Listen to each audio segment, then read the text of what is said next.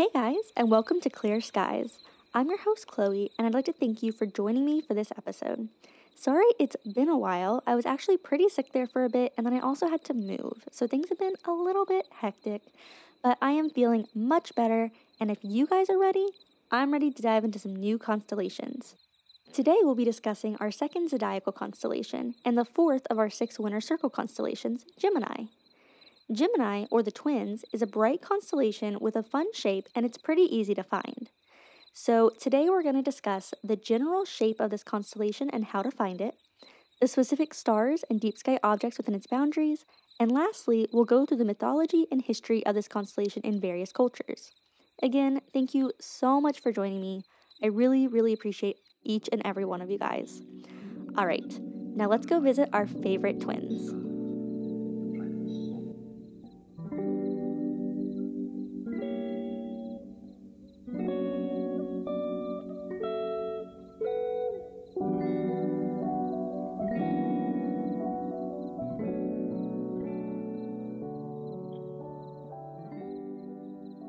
Now, Gemini is visible from November to April, but it's best seen from January to March. Again, this is the fourth of our 6 winter circle constellations, the last 2 of which we will cover in the very next episode. This constellation is visible from positive 90 to negative 60 degrees latitude, and it's a mid-sized constellation, the 30th largest of the 88. Now, while it isn't super large, it packs in a lot of interesting stars and deep sky objects.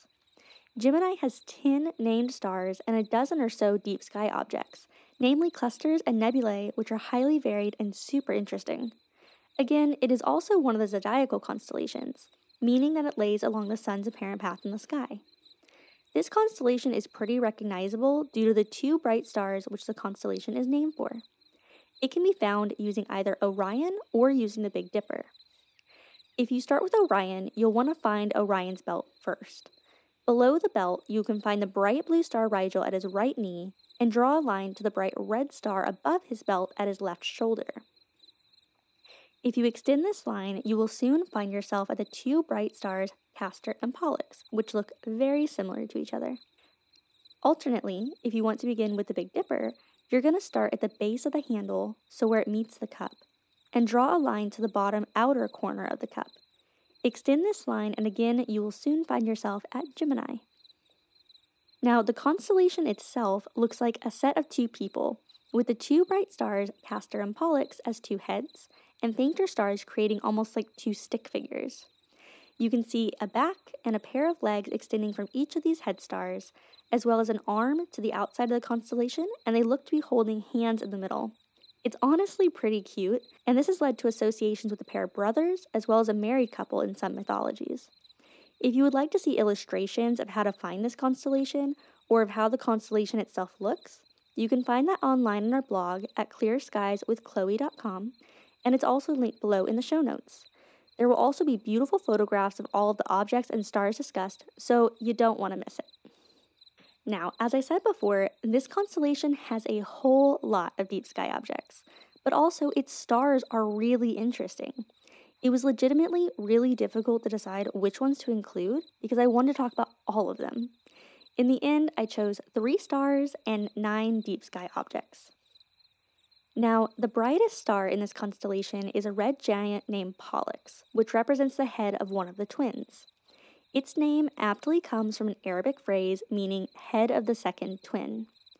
The name Pollux is typically associated with a boxer, but in Greek it means, quote, very sweet, which is thought to refer to the kinship between the 2 brothers.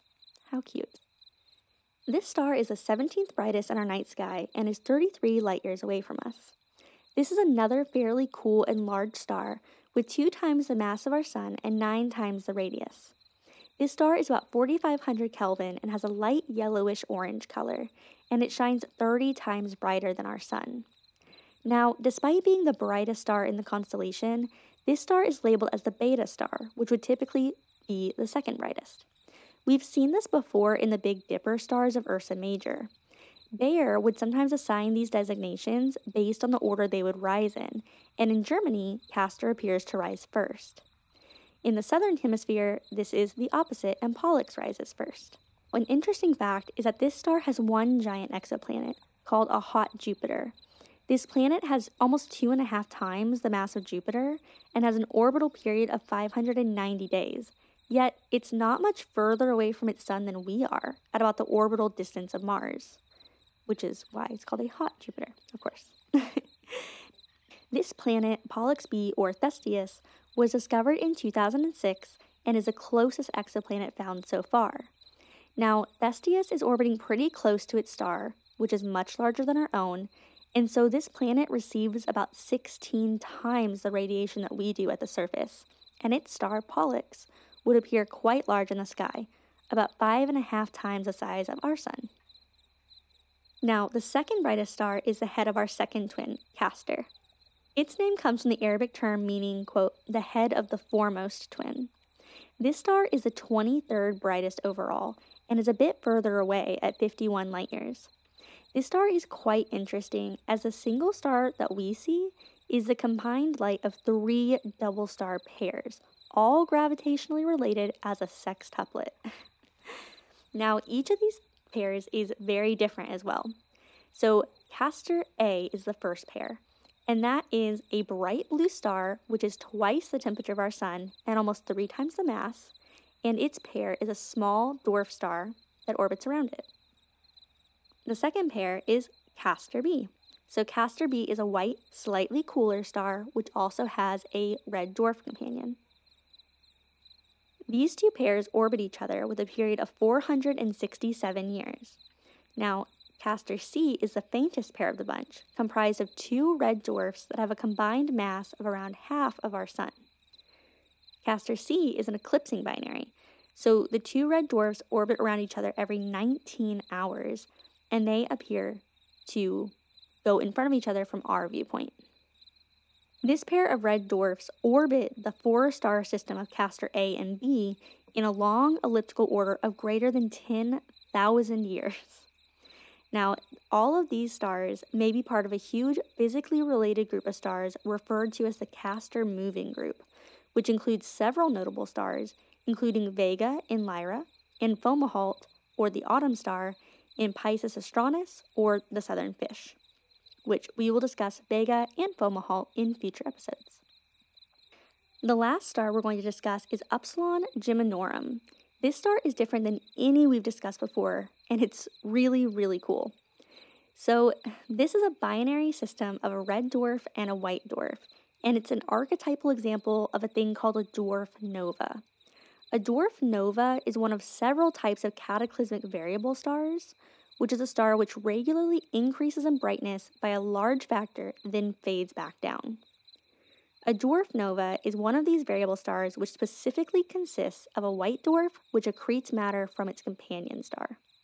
In this type of system, the white dwarf is so close to the companion star that it pulls it and distorts it into an egg shape, and the white dwarf has a disk of matter surrounding it, called an accretion disk, which is being pulled off of the donor star. This matter will fall from the inner edge of the accretion disk onto the body of the white dwarf, adding to that star's mass. If this continues for long enough and the mass of the white dwarf increases enough, this can actually result in a supernova, which will completely destroy the white dwarf star. Now, these types of stars are still being studied, but current data and theory suggest that the variation in brightness comes from instability in the accretion disk. Now, as the gas in the disk increases in temperature, the viscosity increases as well, and when it reaches a critical temperature, it can result in an increase in the flow of mass through the disk. So the whole disk heats up and increases in brightness. The mass being transferred from the donor star, however, did not change, and now that flow rate is less than the flow rate in the disk. So the disk will naturally drop back down below that critical temperature and return to its less bright state as it averages out with the new matter from the other star. So that is what they're thinking accounts for these huge fluctuations in brightness. But again, we're still studying it. Now, this star system is quite far away at 304 light years, and both stars are fairly dim. The primary star is the white dwarf, and it has 120 times the mass of our sun, but has 0.008 times the radius. So it is very small and incredibly dense. And it's also very, very hot at 5 times the temperature of our sun. Now, the secondary is the red dwarf, which is the one whose matter is being taken. And it's quite large, with 43 times the mass of our sun and 42 times the radius. Now, these two orbit each other every 4 hours and 11 minutes, and they are an eclipsing pair from our viewpoint.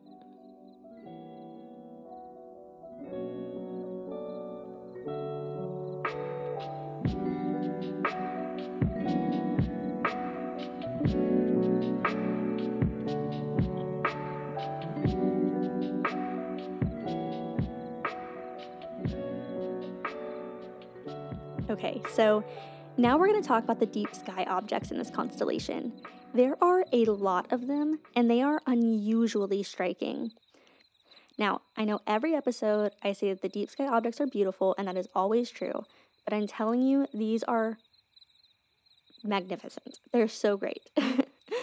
The Orion Nebula is typically the one people think of when they're considering beautiful objects in the sky.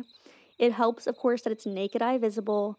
It's super easy to see through even like a small telescope. You can see so much detail. But the objects in this constellation give it a run for its money. Several of these I had never heard of or seen pictures of before, and I was shocked at how cool they are. So I cannot express enough. You should definitely go give them a look. Google it, go to the website at clearskieswithchloe.com. Whatever it takes, definitely look at them. So the first one we're going to talk about is the Medusa Nebula.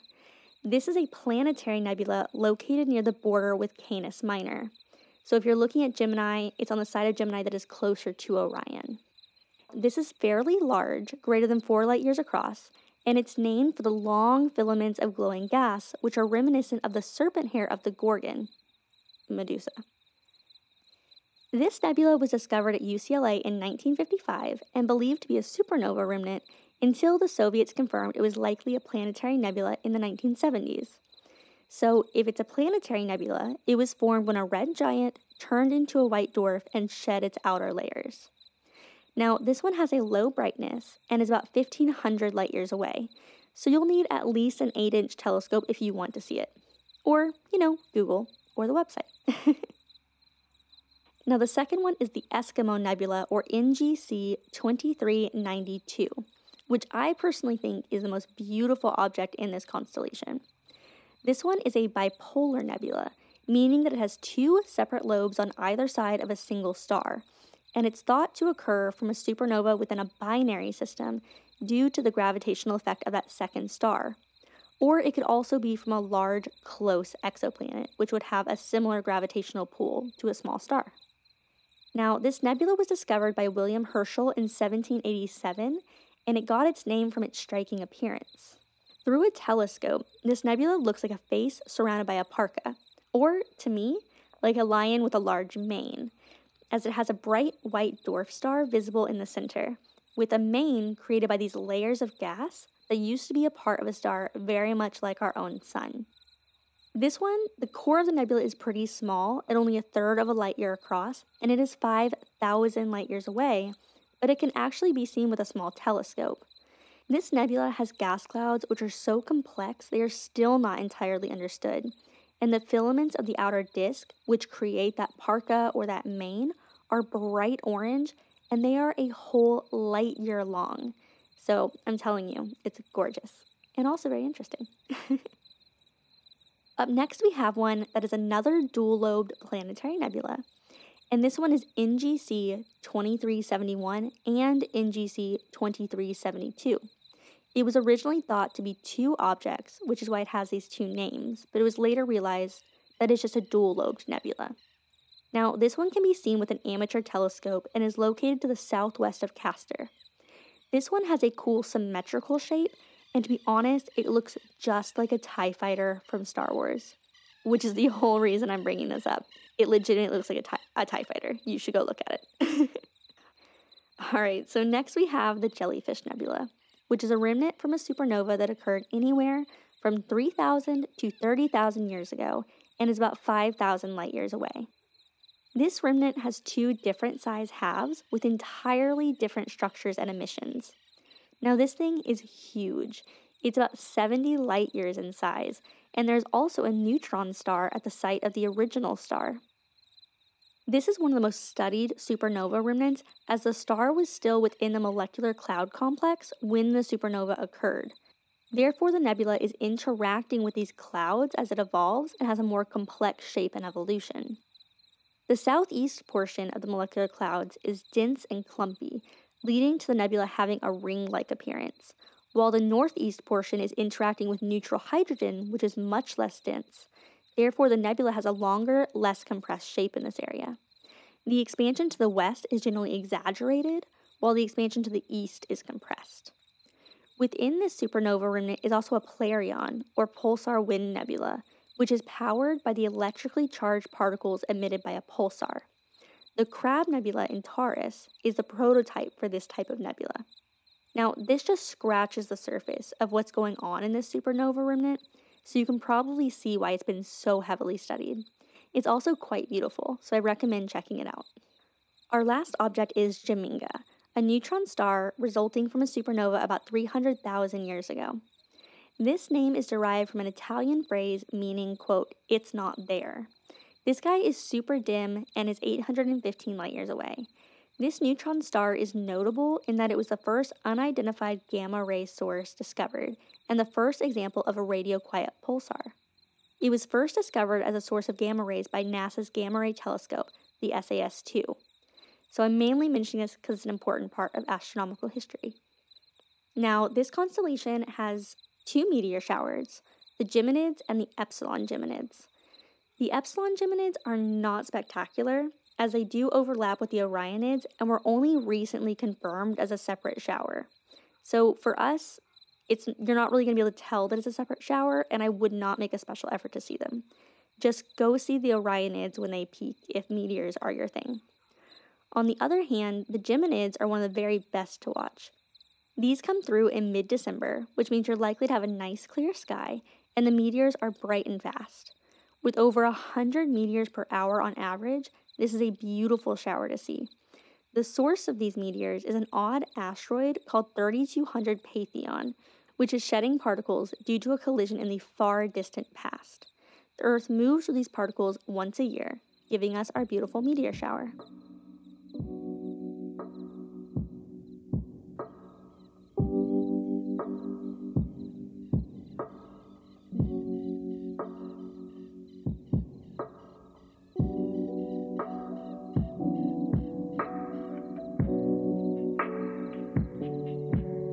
This constellation is, of course, a very popular one, so some of you may already know the Greek myth surrounding it. Unfortunately, I wasn't really able to find any stories from other cultures, just like general ideas of their associations. So we're going to start with the Greek myth, and later on, if I find a good source for other cultures' myths, then I may just do a dedicated episode to each of those cultures, because I would love to know the stories behind these. So if any of you listeners know any of the mythology surrounding these constellations in non-Greek or Babylonian culture, let me know, please. Now, the names Castor and Pollux refer to two sons in Greek mythology. They were the sons of a mortal mother, Leda, but had two different fathers. Like many Greek myths, there are a few variations within this one. Now, Castor was the mortal brother, the son of Tyndareus, and Pollux was the immortal, being the son of Zeus. Some variations state that they were conceived on the same day, that Zeus visited Leda in the form of a swan, seen as the constellation Cygnus, and seduced her, and that same night she also slept with her husband. She had a nice night. Both of these encounters were fruitful, and she bore 4 children. In one version, the immortal children were even born from an actual egg, I guess because he was in the form of a swan. Now, the most popularly accepted version states that Pollux and Helen, like Helen of Troy, were children of Zeus, and Castor and Clytemnestra were born of her husband. The twin boys were supposedly inseparable in their looks and actions, even dressing alike as twins often do, but with different skill sets. Castor was a great horseman and warrior, while Pollux was a great boxer. These skills came in use as they traveled with Jason and the Argonauts, seeking the Golden Fleece, and on other cool Greek adventures. It's said that on these adventures, the pair saved their crewmates on several occasions, with the most famous involving a really bad storm. Due to this, it is said that they were imbued with the power to save shipwrecked sailors by Poseidon, and they became known as the patron saint of sailors. Now, on one of these trips, either in an argument over women or over a cattle deal gone wrong, Castor was killed in battle. Pollux was understandably devastated and begged for his father Zeus to aid him. Again, there are a few variations on what happened here. Some say that Pollux asked to be stripped of his immortality so as not to live without his brother, but others state that he asked Zeus to imbue Castor with immortality so that they could live forever together. And yet another one states that Pollux asked Zeus to bring Castor back to life, and Zeus agreed if they would each spend half their time on Earth and half among the stars.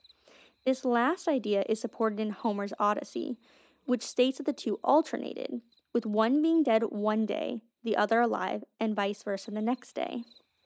This one makes me kind of sad because if they are dead and alive on alternating days, opposite each other, they can't ever hang out again. So that's kind of sad. But another Greek poet, Pindar, states the twins shared their immortality and switched daily between Mount Olympus and Hades. Now, regardless of the details, due to this deal, this is now why we see them hanging out forever in the sky. And sailors were known to say that if you can see both stars, you know the trip will be good, but only one foretells bad luck. Now, as I mentioned earlier, I couldn't find too much outside of the Greek myth. In Babylonian culture, these were seen as the great twins and represented two minor gods whose names meant, quote, the one who had arisen from the underworld and, quote, mighty king. So one is a zombie and one is a king, which doesn't seem super fair. But these can also be understood as titles of Nergal, the major Babylonian god of plague and pestilence, king of the underworld. This association carried on into the Ilias, where both twins were treated as dead. In other cultures, the two are treated as two of a kind or as a balanced pair. In Egypt, we have two twin goats. Arabia is two twin peacocks. In Hindu culture, we have the first couple to inhabit the earth, Yama and his sister Yami, who was later his wife. In the Vedic and Tibetan versions, these two are again related to the underworld and the ruling of spirits. We also have the yin and the yang. We have two horsemen, two gazelles. And in India and North America, we have a married couple.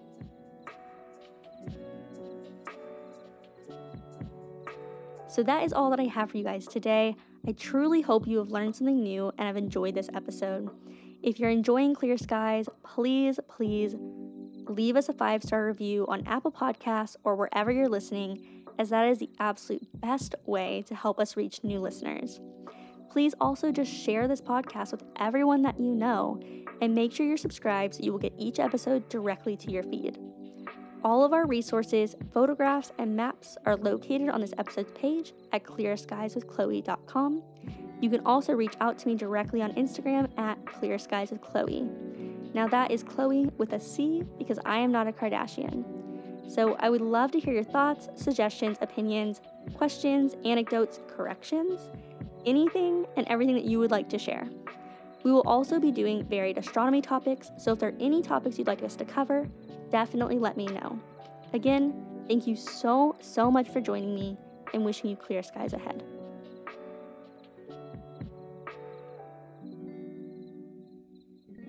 Clear Skies is written and edited by me, Chloe, but it is also quality and fact-checked by fellow astronomer and my best friend Skylar South and by professional nerd Robbie Hunt.